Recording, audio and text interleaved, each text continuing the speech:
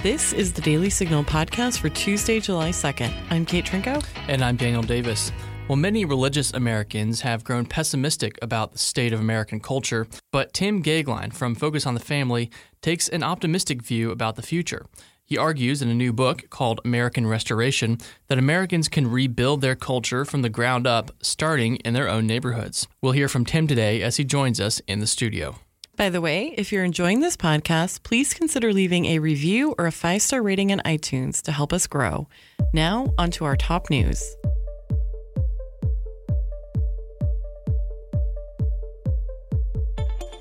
Iran is inching closer to being able to develop a nuclear weapon.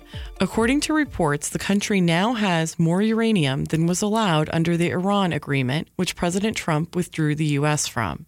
The International Atomic Energy Agency, which is part of the United Nations, confirmed to various media outlets that Iran did indeed have an increase in its uranium stockpile. The Wall Street Journal reported that Javad Zarif, the foreign minister of Iran, indicated that Iran would continue to take steps putting the country past the limits imposed by the former agreement.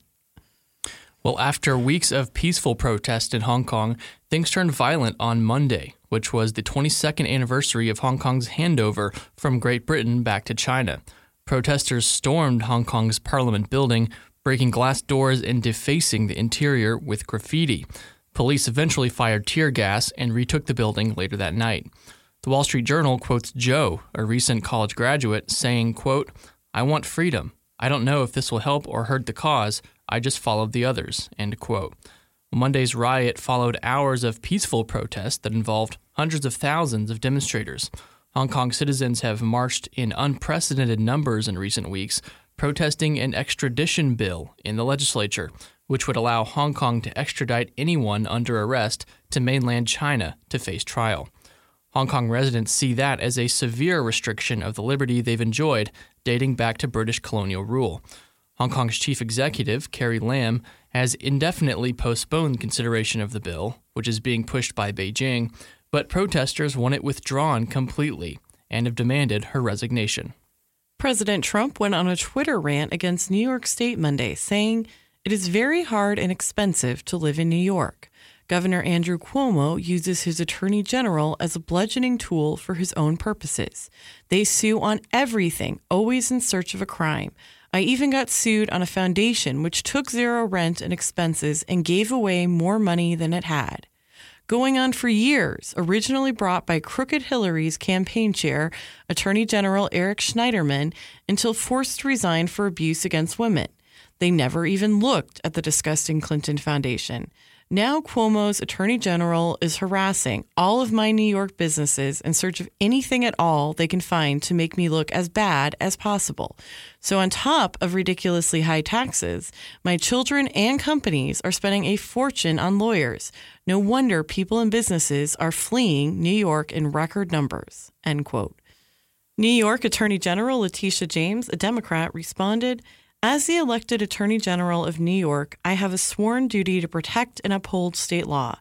My office will follow the facts of any case wherever they lead. Make no mistake, no one is above the law, not even the president." I just got beat up by the crowd, no police at all, in the middle of the street, and they stole my GoPro, and he punched me several times in my face, in my head, I'm bleeding. That's Andy Ngo, a journalist for Quillette, who was brutally attacked by Antifa protesters in Portland, Oregon, while covering the protest. A video posted online shows him being kicked, punched, and having milkshakes thrown at him. According to the Daily Wire, police say those milkshakes contained quick-dry cement. Ngo was taken to the hospital for a brain bleed and later released. He said police initially did nothing when he was attacked. Senator Ted Cruz is now demanding a federal inquiry into the city's mayor, Ted Wheeler, who is also Portland's police commissioner. He tweeted, quote, "To federal law enforcement, investigate and bring legal action against a mayor who has, for political reasons, ordered his police officers to let citizens be attacked by domestic terrorists," end quote.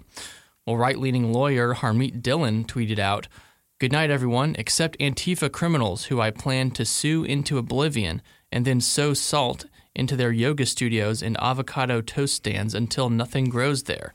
not even the glimmer of a violent criminal conspiracy aided by the effete impotence of a cowed city government. She later said, quote, "He'll have more to say in coming days about what happened to him and others yesterday in Portland. He is very thankful for the overwhelming support from decent people, especially Michelle Malkin and donors," end quote. Conservative commentator Michelle Malkin set up a GoFundMe account, which has, of this recording, raised $147,000 for No. Pride Month has apparently gone too mainstream for some LGBT activists. While New York City held a major Pride parade this weekend, some people flocked to an alternative, a parade called the Queer Liberation March, which didn't feature any corporations' floats or funding. A website for the march, run by the Reclaim Pride Coalition, said, "We march against the exploitation of our communities for profit and against corporate and state pinkwashing, as displayed in Pride celebrations worldwide, including the NYC Pride Parade. And we are trans, bisexual, lesbian, gay, queer, intersex, asexual, two-spirit, non-binary, gender non-conforming, and allies." Among a slideshow of signs featured in Vogue, one read, "We're here, we're queer, and we're not going shopping." Well, up next, our conversation with Tim Goeglein. Do you own an Amazon Echo? You can now get the Daily Signal podcast every day as part of your daily Alexa flash briefing. It's easy to do. Just open your Amazon Alexa app, go to Settings, and select Flash Briefing. From there, you can search for the Daily Signal podcast and add it to your flash briefing so you can stay up to date with the top news of the day that the liberal media isn't covering. Well, we are joined in the studio now by Timothy Goeglein. He is the Vice President for External and Government Relations at Focus on the Family here in Washington, D.C., and he's also co-author of the new book, American Restoration: How Faith, Family, and Personal Sacrifice Can Heal Our Nation. Tim, thanks for your time. It's a real pleasure to be here. Thank you so much. So, Tim, in this new book, you talk a lot about the need to return to America's spiritual foundations, and there's so much to unpack there. But I want to ask you first off, what do you mean when you say returning to America's spiritual foundations? Well, it's impossible to understand the United States of America without understanding the spiritual foundation even before our founding. You know, America Americans were a great presence in North America, 150 years before we were formally a country. And literally from the beginning, we were a nation which was eventually a religious republic. A country that faith and public life could not be divorced. They went together. And from the very beginning, this idea of self-government was rooted in a spiritual dimension, that you cannot impose, virtue, the other side of freedom, upon the people, that you need to have moral excellence in the people and in the leaders. And our founding fathers and mothers rightfully asked, well, in the American experience, where does that come from? And in the American experience, it comes from the Judeo-Christian tradition. And in American Restoration, we do not open up our book pining for the 18th century or the 19th century or the 20th century. What we say is that the way forward is not despair and discouragement, but it is being hopeful about the next chapter of America. I'm an irredeemable optimist, and American Restoration is built on the foundation. And what we say in this book is that if we really want to restore our country, and we're very serious about restoration, regeneration, renewal, it's not going to be rooted in Washington, D.C. and in government. It's going to be rooted in faith, the family, and personal sacrifice in our communities, in our neighborhoods. That's where the solutions, as it were, for American restoration are really based.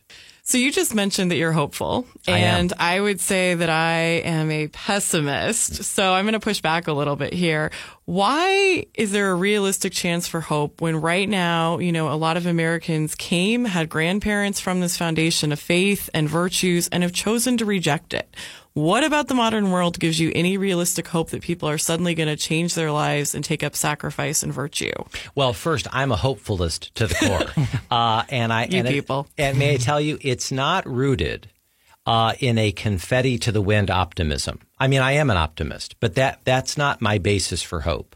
First and foremost, I'm a Christian, and I love living in a country, in a culture, and a civilization where the foundation of that hope is the Judeo-Christian tradition, which is definably the best foundation that a country can be built on. And I'll tell you, I never negate, and we should never negate as Americans, that we've been in incredibly tough positions before. This is a country that lived through a civil war. We lived through 2 world wars. We lived through the social and the sexual revolution of the 1960s and 70s. And during all of those periods of time, it was very tempting, right, for Republicans and Democrats, liberals and conservatives, to sort of say, that's the end of America. There was a time not very long ago in the 60s and 70s where quite literally parts of America were burning down, where there were shootings in the streets, where there were shootings on campuses, where we had the resignation of a U.S. president for the first time ever. We lost nearly 60,000 Americans in Vietnam. We lost 750,000 Americans in the Civil War. And I'll tell you, during those chapters of American history, people said, count me out, the country's done. It isn't, because for America, there's always tomorrow, and there's always the hope for restoration. And what we do in this book is that we set out a blueprint for how to restore the country, to restore the Constitution, to restore the family, to restore civic renewal and civic responsibility. It's really a wonderful read, and because it's a read that says better days are ahead, not easy days. This is a large, complex, continental nation of 329 million souls. So when you're talking about restoration, it is necessarily not going to be easy. But that doesn't mean that there's not a way forward. So your book mentions multiple things, 15 chapters, 15 things, areas where America can be restored. Walk us through just a couple of those that you think are the most important and how that would happen. I believe that the most important way to restore America begins in the home. It begins with family. We in America have a large percentage of families which are broken. Marriages, families, parenting, absolutely broken. And it is totally and completely central to our whole idea of restoration. Government cannot cause the family to fall in love again. Government cannot tuck a child into bed at night. But government can get out of the way. And government can also find ways to incentivize ways to make it easier for parents and families to thrive. And so we, with clarity and with, if I may say, pinpoint accuracy, define focusing on the family as something that is absolutely central to the restoration of our country. We also concurrently say that it's very important to restore the idea of the centrality of the Constitution. This is a country of law and not men. And the Constitution has a fixed meaning and a fixed purpose. And we have lived for too long in an ever-growing, gargantuan federal government which believes that it can, better than families, communities, churches, synagogues, neighborhoods, localities, believes that it can better and more uniformly address the problems that ail us. And in American restoration, we say just the opposite, that it begins at the local level. It begins with what the great statesman Edmund Burke called the little platoons. And what he meant by the little platoons are family, church, synagogue, neighborhood, community, all those associations and groups, which Tocqueville celebrated when he looked at America, in the 1830s and said, that's what makes America exceptional. It's what makes us different. One of the things I want to ask about that, you talk about the importance of little platoons, but it seems to me that so often when we think about cultural erosion and corruption, a lot of it does come from the elites in our culture who are controlling, think of the tech companies who are who control with algorithms what we see on social media. Or think about when you open up Netflix, the first thing you see is something overtly sexual that you didn't want your kids to see. Those are the kind of structural problems that are driving social change in the wrong direction, and those are set by elites rather than people in local communities. So, do you think that a big part of the problem, at least, is the culture of the elites and what they're pushing through Hollywood, through Netflix, through other media that are affecting our communities? I could not agree more. And not only can I not agree, this is part of the central narrative of American Restoration, that we believe that irresponsible elites across a series of professions have been a central part of the problem. I mentioned one of them a moment ago, the problem of a central government that is literally out of control, that believes it can micromanage better than people in the home or in the church or in the neighborhood or in the community, that it can control and make these decisions for us better than we can make them ourselves. So the answer is absolutely yes. A very good friend of mine is David Azerrad. And by the way, several people at the Heritage Foundation play an important role in American Restoration. We've gone into some of the best research that the Matchless Heritage Foundation has done, and we have used that in our book. And one of the things that David Azerrad, has written about is front row America and back row America. Front row America being elites who are out of touch, who are like the boy and the girl in the bubble. They don't have to mix with other people. But in fact, back row America is hurting very badly. And there have been many important studies and books that have concentrated very heavily, like Hillbilly Elegy and several other books, Alienated Americans by my friend Tim Carney. They've done an excellent job of distilling what the problem is. What American Restoration does is it's a bookend to those kind of excellent analyses. It says, yes, we've got real problems in our nation. Here are the reasons why, and here are some of the ways that we can address head on these real challenges and problems and can make them better.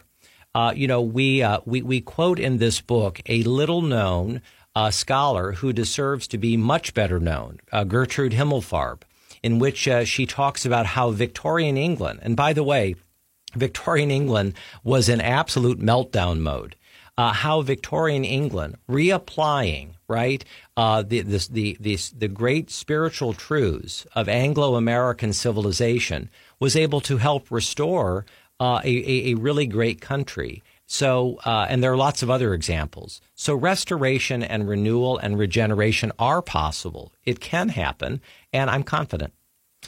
Yeah, and of course, if you're interested in the back row, front row America, we interviewed Chris Arnade, the former Wall Street trader turned photojournalist, I guess you would say, and he, I think, might have coined that term. So we had him on the podcast a few weeks ago, and I'd encourage you to check that out if you're into this topic. So one poll that came out recently that really surprised me from the Wall Street Journal and the NBC News found that back in 2000, which is only not that long ago, 2 decades ago, 41% of Americans said they went to religious services weekly. That number is now down to 29%. You in your book discuss a lot how important regular church attendance is.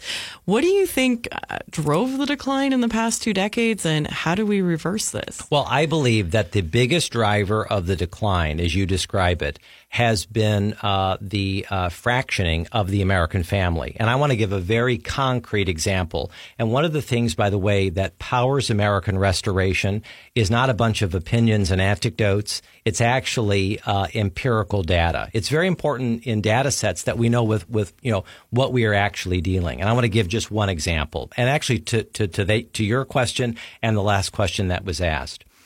In 1965, right, a mere 54 years ago, Daniel Patrick Moynihan wrote a very important study on the African-American family in the United States of America. Now, this is only 1965.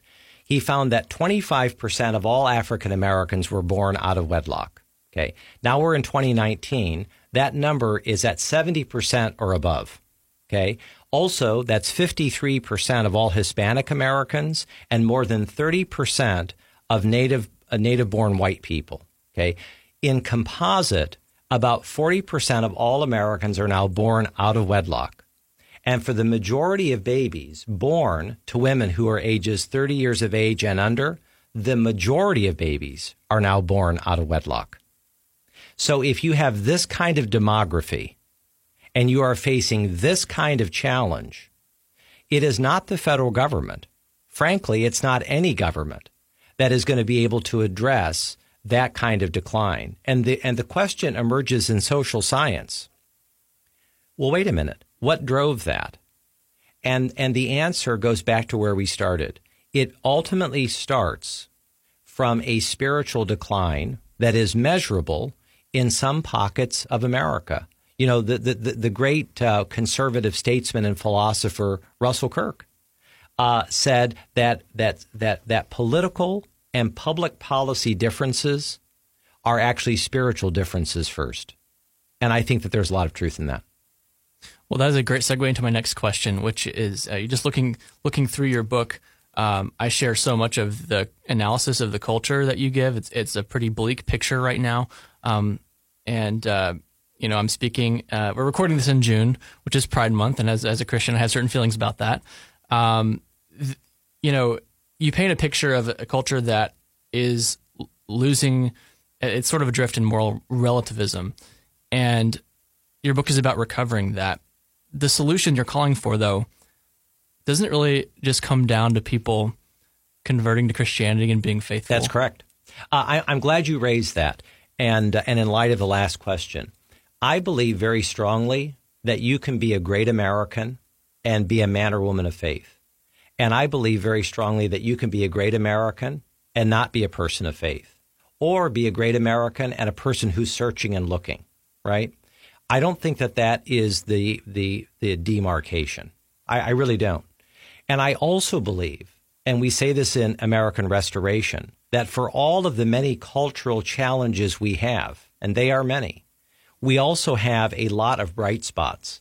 And may I say, just when you think that you're at a moment of cultural decline, that even in that decline, you can see spots of recovery and of renewal. It's kind of like when you have one of these terrible California wildfires, and you look out and you say, that is a very bleak landscape, until you come back about 2 weeks later, and from all the charred cinders, coming through the charred cinders are small green shoots, right? And I do believe that organically cultures are the same. I believe that you can focus like a laser beam on all of the problems, and we certainly seek to do that in American Restoration. But we also seek to hold up real examples of real people, real institutions, real groups who are really addressing some of our most important social, moral, and religious issues. So we don't say or assert in the book that in order to restore America, that we must have a mass conversion to Christianity. As Christians, we certainly pray that people would come to know Jesus Christ. But that is not our demarcation for a healthy or flourishing country. We know that from our founding. Some of the greatest people in our founding were serious Christians, Benjamin Rush and George Washington. Others were not serious Christians, Thomas Jefferson and Benjamin Franklin, right? It doesn't make them any less great as human beings, but it also does not deter from the fact that foundationally and from the beginning, America was a nation that flourished because of strong Christianity and strong Judaism. And, that is a fact. So you talk in the book about the importance of religious liberty, and obviously if you're going to practice your faith, you need to be allowed to by the state. However, we're seeing more and more clashes on this front, and you describe some of them in the book. Specifically, I would say pro-abortion advocates and LGBT activists are often pushing for things that Christians feel in good conscience they cannot accommodate. And there's often a push from the extreme left to say, no, we're not going to find a third way. It can't be that there's another baker who bakes the cake. It has to be this baker. How do you recommend people engage with the far left and with maybe family and friends who are sympathetic to the far left? May I say, I am really thrilled by that question because I believe, a tenet to where we began this interview, that the frontal assault on religious liberty and the rights of conscience in the public square is overwhelmingly one of the greatest challenges that we face. And the question is, why? Because it's unconstitutional. There is absolutely nothing in the Constitution that in any way usurps the centrality of religious liberty and conscience rights that were inherent in the Constitution from the beginning. We have seen endless cases at the Supreme Court, endless cases in the circuit and in the district courts, which have been a net result of this assault on religious liberty and conscience cases. I feel very strongly, in fact, we say this in American Restoration, and we have a whole chapter on the restoration of religious liberty in the book for this reason, that incrementally, and it does take time, that we will eventually move our way back toward the constitutional position and defense of religious liberty and conscience rights. It's not to say that we are not having and will not continue to have a major debate in this area. But I believe that incrementally we are going in the right direction, even as we have enormous challenges. We also have a chapter in American Restoration on the restoration of the right to life and human life. That is incredibly important to us. Look, we have had more than 60 million abortions in America since 1973. That is a real black mark on our country. But I believe strongly, as a person who's been involved in the pro-life movement since I was 12 years old, right? I believe very strongly that this is a very good time for the pro-life movement. I think we are winning. I think we're moving in the right direction. I am overwhelmed, having been in every Right to Life march in January, with the exception of 2 for the last 30 years, that the Right to Life people who come to Washington get younger and they get larger. And those numbers are overwhelming. It's simply bad manners in a lot of quadrants in America now, where it wasn't even 15 years ago. It's bad manners not to be pro-life. With 3 and 4D images of babies, we know that it is a baby. And I will say I appreciated in your book how you talked about the importance of caring for foster kids. And also your co-author mentioned that at his church, there's, I believe, a night for parents of Down syndrome kids. And I just thought it was nice how you guys paid so much attention to being pro-life after birth as well. I think that's very true of the pro-life community, but we're always slammed as not. And it was nice to see you address that. I was in a debate just last week in which my interlocutor said, yeah, you're pro-life, which means that you only care about the baby until the day it's born. And I said, that is absolutely false. And he said, prove it. And I said, read American Restoration. We have a whole chapter in this book, to your point. We care about mother and baby before the baby is born. We care about the baby in all 3 trimesters, right? And we care about mother and baby long after the baby is born, and the mother is dealing, as his baby, with a lot of issues. But also, to capitalize on that, we care a lot about orphan care, foster care, and adoption. And we wanted to make sure that American Restoration had a sizable bit of attention to this issue. One of the tragedies in America is not only abortion, but also the vitiation of young Down syndrome babies. That has got to change, and we've got to do that better. And I trust and believe that by raising it in books like this, talking about it on podcasts like this, that we will move more and more toward a pro-life America. And I believe that we will see a day when Roe versus Wade is overturned. I do believe that. And I think that it will be on par of the day that Dred Scott finally came to its last gasp. Your book also responds to folks like Rod Dreher, who have offered what they call the Benedict option, and in which Christians are engaging in a strategic withdrawal from certain sectors of culture in order to protect the good that we have. What's your main response to that argument? Rod Dreher is a great friend, and I've known him and benefited from his writing, his research, and his friendship for many years. I have read his book now 3 times cover to cover, and I have compared the text of the book with debates that have happened and with analyses since. And I want to be very direct in this point. To the degree that there is a difference or a distinction, it is, at least in some of those debates and analyses, that he has been calling for disengagement. All right, and there's a nuance about this, and we make this very clear in the book. This is not in any way a backdoor attack or critique of Rod, but we disagree in this regard. This is not a time for Christians or conservatives to disengage, to be discouraged, to drop out. This is a time more than ever, we say in American Restoration, to engage more than ever, for us to be present more than ever in the public square, to be involved in schools, public schools and private schools, to be involved in government, to be in the media, to be in the culture-shaping professions, to be in the law and legal societies, to be in the permanent bureaucracy, to be a presence in the state capitals and in Washington, D.C. There's never been a time where we have needed men and women of faith to step up and to be more involved than now. The book is called American Restoration, How Faith, Family, and Personal Sacrifice Can Heal Our Nation, available on Amazon. Tim Gaglen, thanks so much for your time. Such a pleasure. Thank you so much, and God bless the Daily Signal. And that'll do it for us today. Thanks for listening to the Daily Signal podcast, brought to you from the Robert H. Bruce radio studio at the Heritage Foundation. Please be sure to subscribe on iTunes, Google Play, or SoundCloud. And please leave us a review or a rating on iTunes to give us any feedback. We'll see you again tomorrow.